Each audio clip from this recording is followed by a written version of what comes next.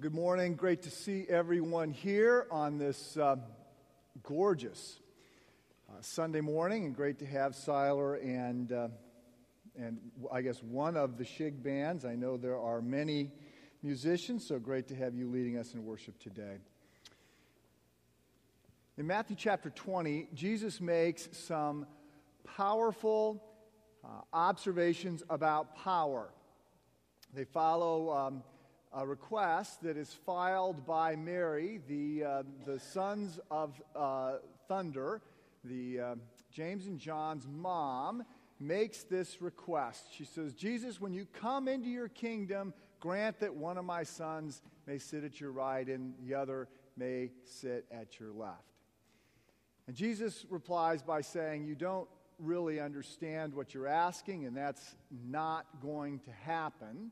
And then he turns to sort of put out the fire that has been lit among the disciples who are indignant that James and John have been jockeying for honored positions because, of course, they wanted honored positions, or perhaps some of them weren't thinking that they would be first and second, but generally when there is a race to first and second, there's also a race not to be last. And so they're a little bit sideways. And so Jesus turns to them. This is Matthew chapter 20, verse 24. When the 10 heard about this, they were indignant with the two brothers. Jesus called them together and said, you know that the rulers of the Gentiles lord it over them, and their high officials exercise authority over them. Not so with you. Instead, whoever wants to become great among you must be your servant, and whoever wants to be first must be your slave, just as the Son of Man did not come to be served, but to serve and to give his life as a ransom for many. Today, on this third and final message in this series on first things, on sort of first principles in politics, trying to help us navigate the competing challenges of being citizens of two kingdoms, the city of God and the city of man, I want to speak about power. And I want to do this in a slightly different tact than I had initially planned. Rather than thinking about sort of the ramifications of power on the national and international scene, let's go to the real nexus of crisis. Let's talk about power in the context of family dynamics. Who's going to sit in the front seat on the way home from church today? Who gets to decide what's going to be for lunch? Who gets the remote? These things that everybody tends to fight over.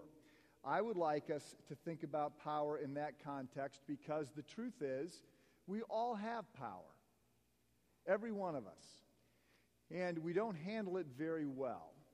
And I think there is a lot to learn from the examples of Christ about how we should handle power itself. So let's take a step back. First question would be, what is power? What exactly is power? Well, I think it depends on who you ask. If you ask a physicist, they're going to say something like power is the rate at which work gets done, and I believe there's even an equation for that. If you ask a political scientist, they're going to suggest that power is the ability to get your way. Power is the ability to get your way. Well, how do you get this ability? Where does this power come from? Well, once again, it depends on who you ask. If you ask a sociologist, they're going to say that there is this complicated, nuanced dance that goes on between two people. It is sort of everything is involved, the issue at hand, the age of the participants, their physical strength, their height, their sex, the issue specifically, socioeconomic status, intellect, education. All these factors would be involved in terms of figuring out who has the power. And they would go on and note that people that know each other have often reached some sort of spoken or unspoken agreement on who has the power or how the power is going to be shared.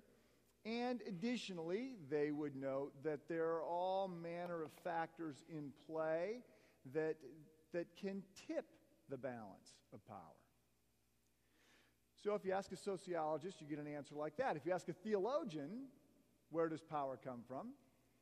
Well, they're going to say, well, power comes from God. Right? I mean, after all, he is the all-powerful one, the omnipotent one. And he has the power of ownership. He created all things and retains all rights. And additionally, God is the only one who has inherent power. We have derived power. We have power to do things, but only if there are inputs. If there are no inputs into us, there can be no outputs. Right? God has no inputs. God doesn't rely on anything or anyone. God has inherent power. So a theologian would give you a different answer to where power comes from. And by the way, the same theologian would likely go on to make two additional points. First of all, God has delegated power to us.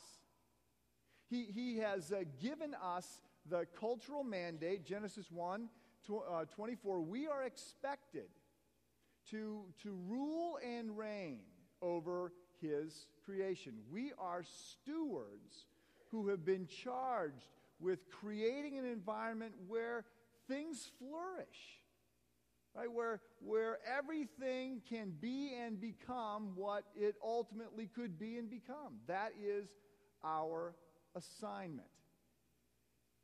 Unfortunately, this world is broken because of our sin.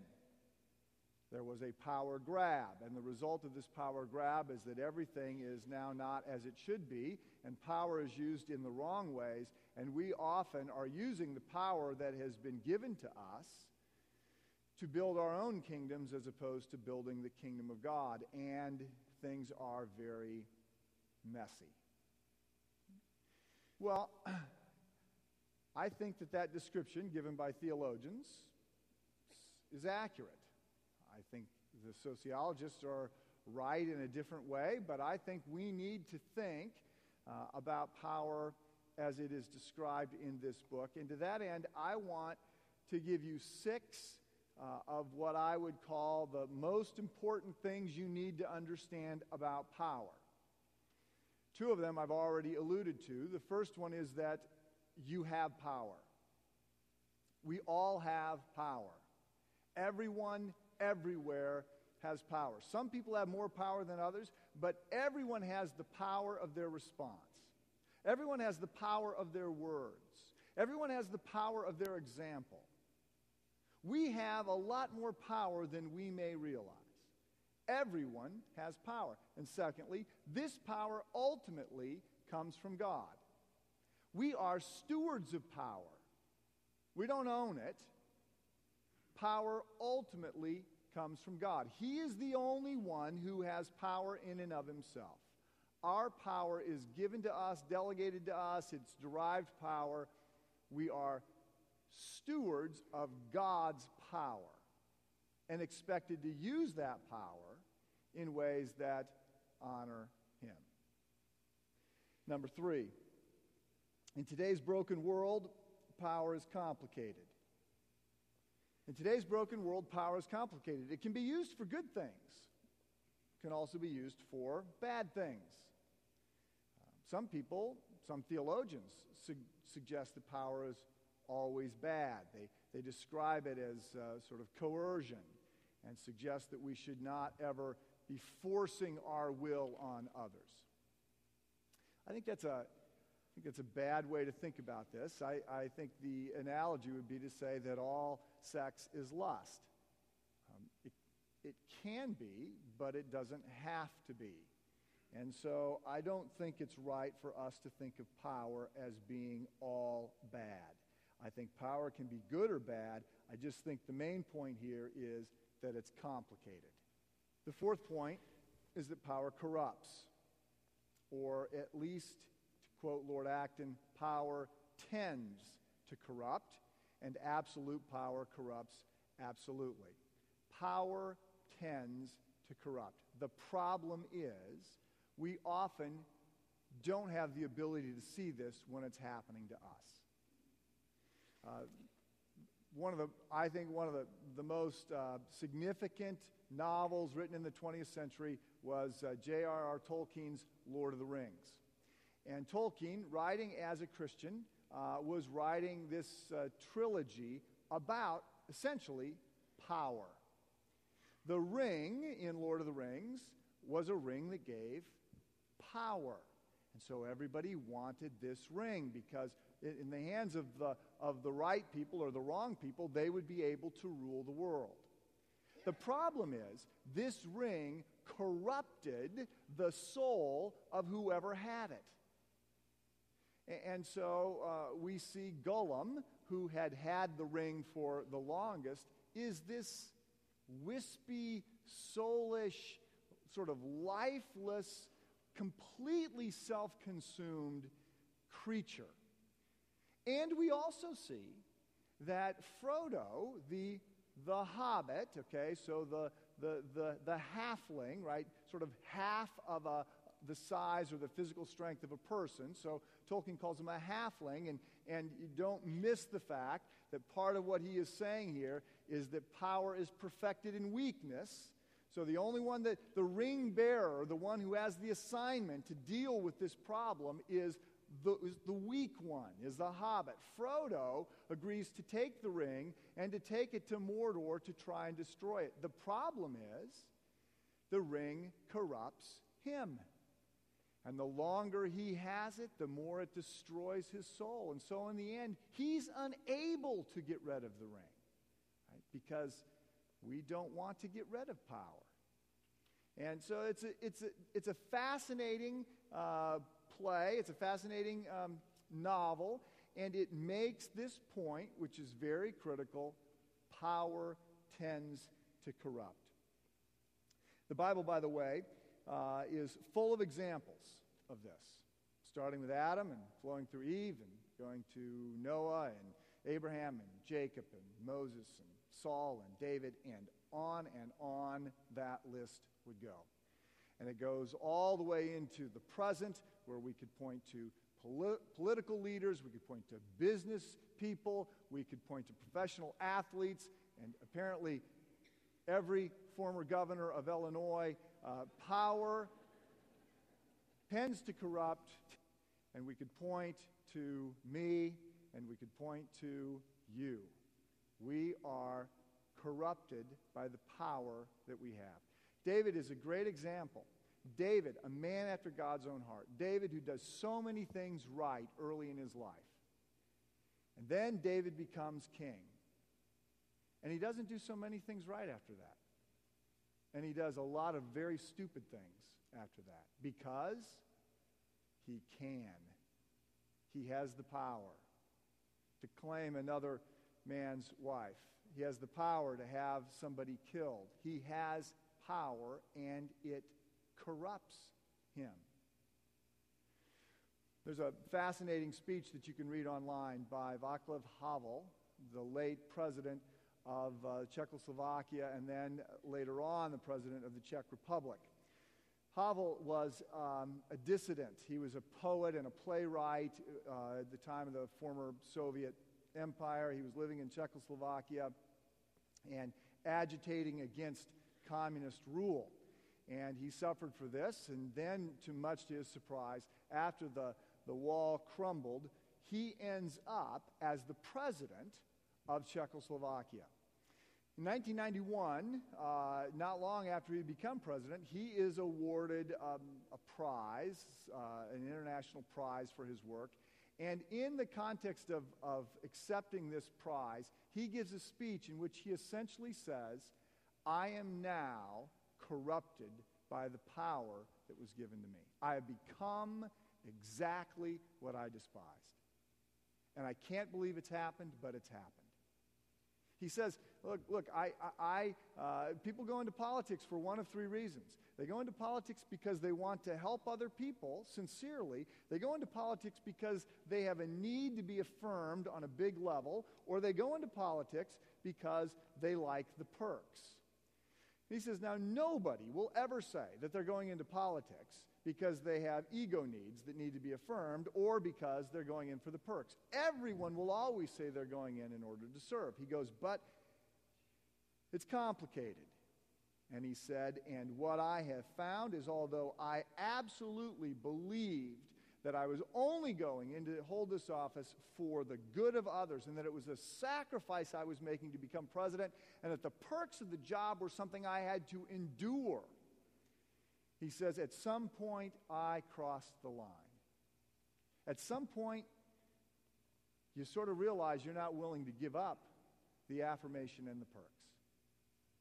He says, I was convinced that I needed a driver because I had all these important meetings to go to. And he goes, then I was convinced that I needed a police escort because I couldn't waste my time stuck in traffic. For the good of the people, I had to get to the next meeting. He goes, then I was persuaded that I couldn't wait in a dentist's office for a dentist to see me, that the dentist needed to come to me. And he goes, then I was persuaded, right, that I couldn't serve anything less than the best food of the land when I was entertaining. And I was also persuaded that I shouldn't have to wait in line to buy it, and I was persuaded that I shouldn't fix it myself.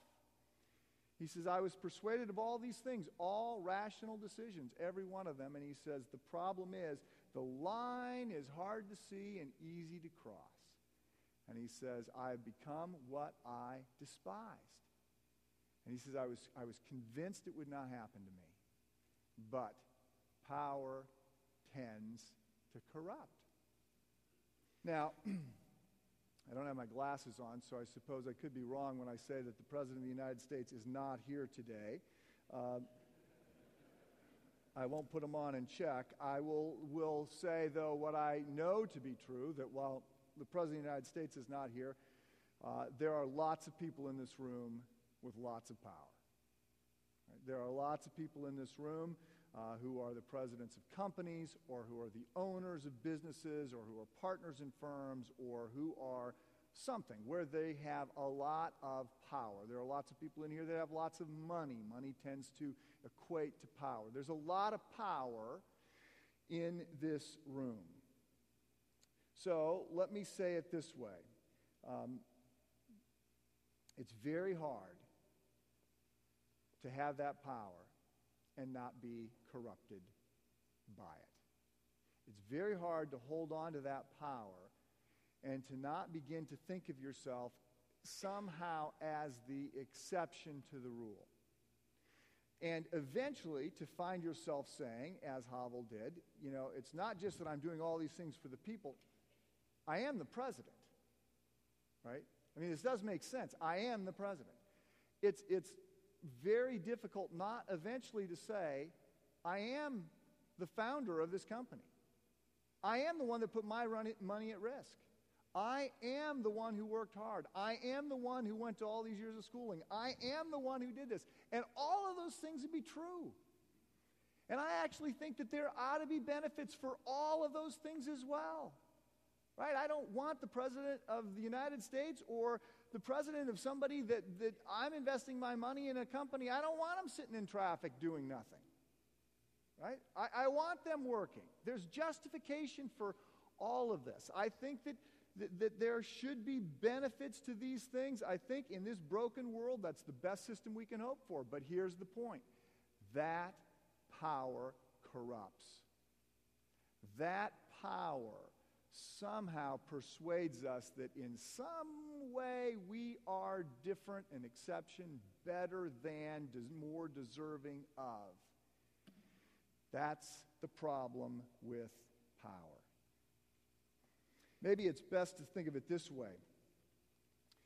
Our motives are always, at best, mixed. Sometimes they're just bad. I mean, sometimes they're just wrong right out of the gate. But even when we think they're as good as we can get them, they're always still infected in some way by our sin. And so our motives are at best mixed. There's a great example of this in Acts chapter 8. Simon, a Samaritan magician who enjoys power in Samaria. I'm reading in Acts chapter 8 beginning with verse 9. It says, there was for some time a man named Simon. He practiced sorcery in the city and amazed all the people of Samaria. He boasted that he was someone great, and all the people, both high and low, gave him their attention and exclaimed, "This man is the divine power, known as the great power." They followed him because he had amazed them for a long time with his magic. Then Philip comes into town. Philip preaches the gospel, and Simon repents and believes and is baptized, and he begins to follow Philip around for a while. He's in that exciting new believer phase. He's learning everything he can learn. He can't believe how good grace is. He can't believe that he can be forgiven. He can't believe that there's eternal life. He's thrilled by everything. He's following Philip around. Then Peter and John come into town, and they begin to preach, and more people come to faith. And Peter and John are going around, and they're placing their hands on people, and miracles are happening. And at that point, Simon says, "I want that power." It's not bad power. Right? It's the miracles of God, helping other people. It's good power. He says, "I want to be a part of that." And so he goes to Peter and he offers to buy it. And Peter says, "May your money perish with you because you thought you could buy the gift of God with money. You have no part or share in this ministry because your heart is not right before God." Men and women, I would submit that our motives are at best mixed. And we just have to understand that. We have to understand that about ourselves and understand how difficult it is to see that our motives are not always perfect. So, we all have power. Power ultimately comes from God. We are stewards of his power. Power is complicated and complicating. It tends to corrupt. Consequently, we don't use it as well as we might. Moving on. Jesus is the perfect example of how to use power. Jesus is the perfect example of how to use power. For starters, he had power. Right? I mean, more power than any of us will ever have. John 1 tells us that all things were created through Christ. He's present at creation. He has power. Now, we know from Philippians that he somehow sets some of that glory aside, that at the incarnation, that he becomes less through addition, right? By adding humanity to deity, while remaining fully God, he becomes fully man, but somehow in that process, it is a humbling process, and some aspects of his power or glory are put in a blind trust or are set on hold. It's hard to talk about this without making some sort of theological heretical statement about it, so I'll just stop trying. Let's just say that he has less power, but he still has remarkable power. So, through his public years, we see that he has power over nature, he has power over sickness, he has power over death, he has power over evil, right? I mean, he can calm the storm, he can multiply the food, he can turn water into wine, he can heal the sick, he can give sight to the blind. I mean, he has power that we do not have. And that power doesn't have him. I mean, remarkably, right? He is able to keep a distance from that power. We see this at the very beginning of his ministry. After he's baptized, he is tempted, and Satan essentially offers him power. The power to do good, turn stones into bread. The power to do amazing religious feats like jump off the top of the temple and be saved by the angels. The power to have control over all the world, the kingdoms of the world. Satan offers him all of this. And these powers would be nice to have if you're starting out as a young rabbi. Right? But he walks away from that. And then later we'll see that they try to make him king, and his followers try and get him promoted, and he walks away from that. Right? He washes people's feet instead. Jesus has power, but it doesn't have him. And then we see, remarkably, that he uses that power to serve others. Jesus has power. He does not use it for himself. He uses it on others. Can you imagine how easy it would be if you were Jesus to justify using your power to give yourself a life of ease? Right? I mean, just, hey, I've taken a big demotion to take this job. And I'm not getting treated fairly. And this won't hurt anybody. Right? I'm not taking it I'm not taking it away from anybody. Right? And I deserve it.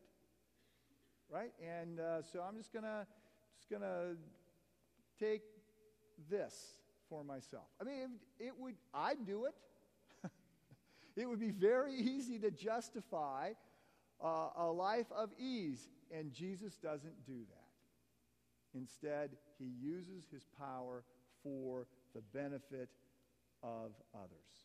And it is a remarkable thing. And additionally, if we look to Jesus as the perfect example, we see in this unthinkable way that the way he serves most is actually by suffering.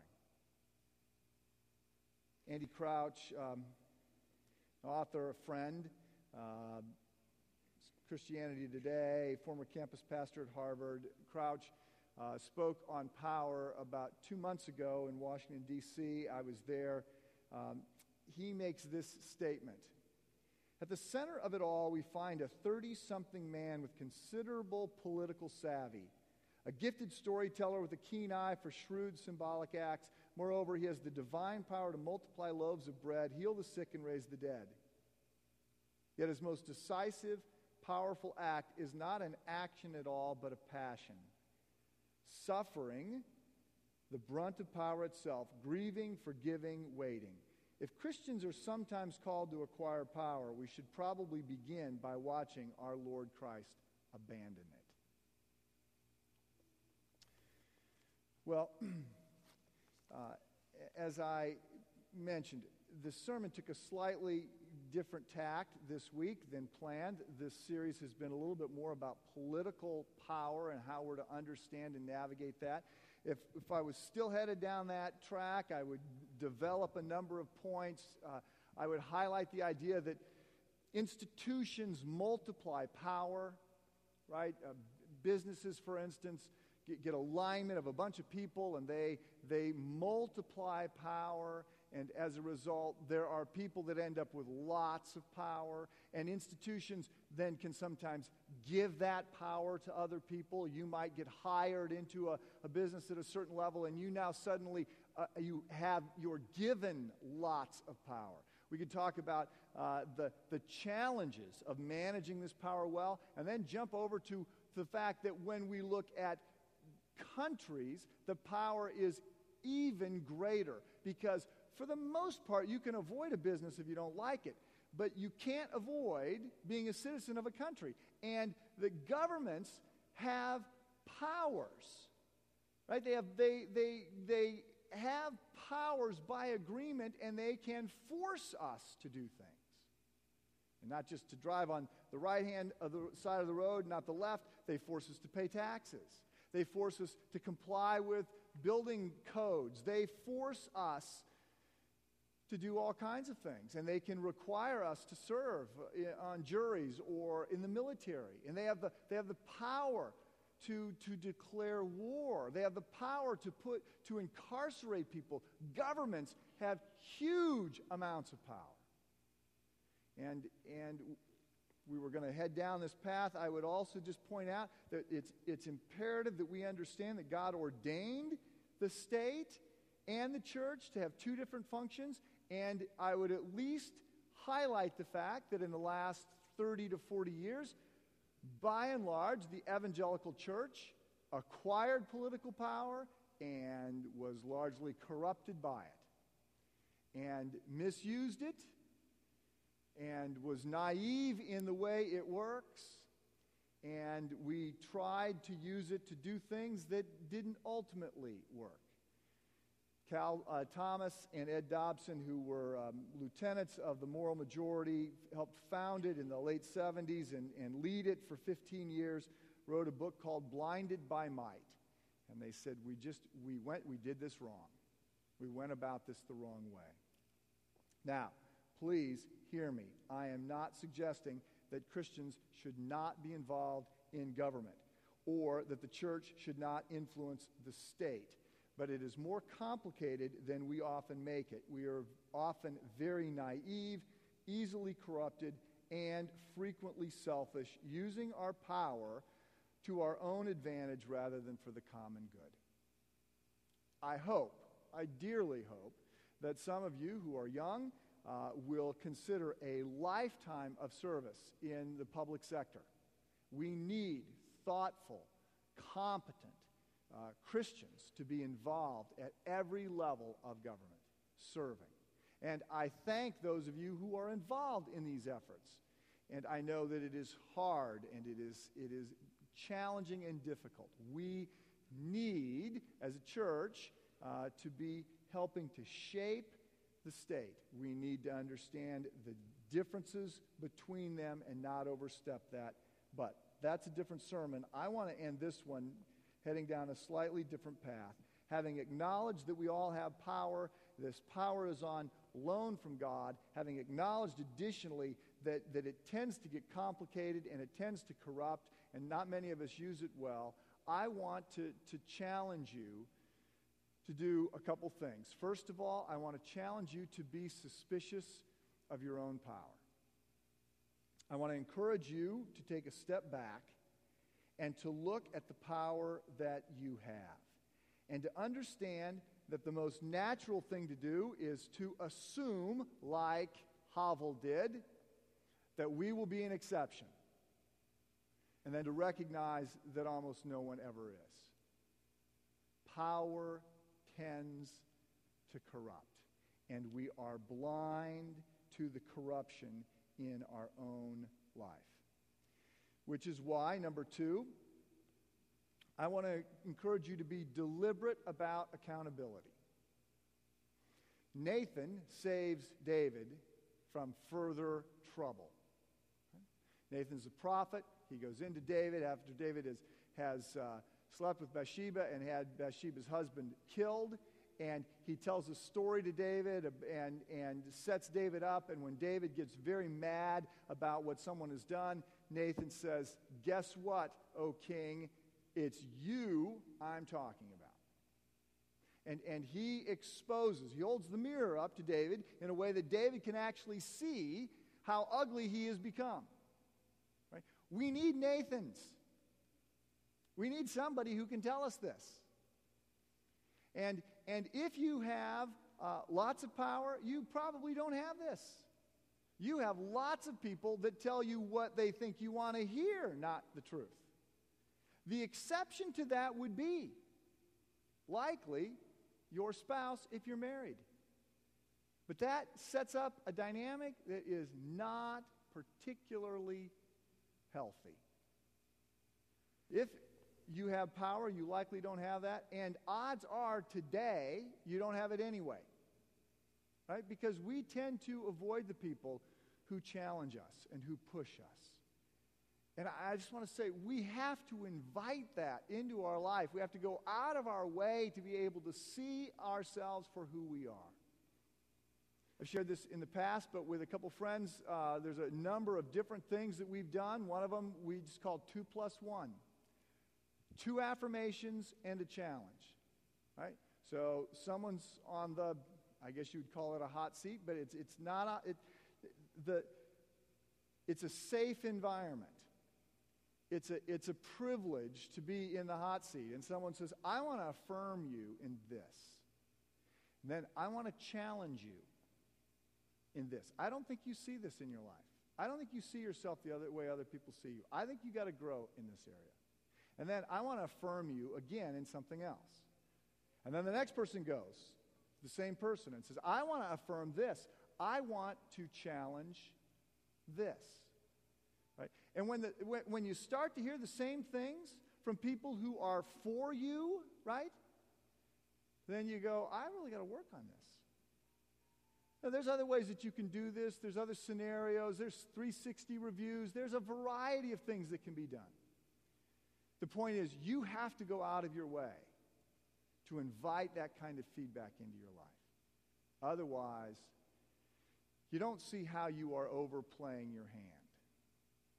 And then finally, We need to use our power to serve others. That is Christ's example. He used the power that was given to him for the good of other people.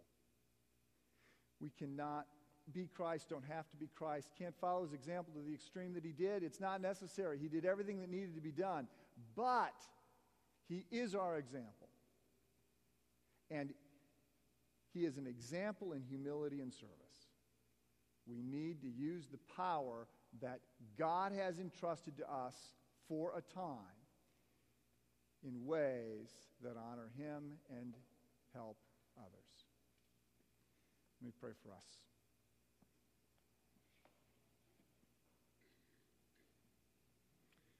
Lord God Almighty, we thank you for the remarkable example of your Son, our Savior, who humbled himself, who served,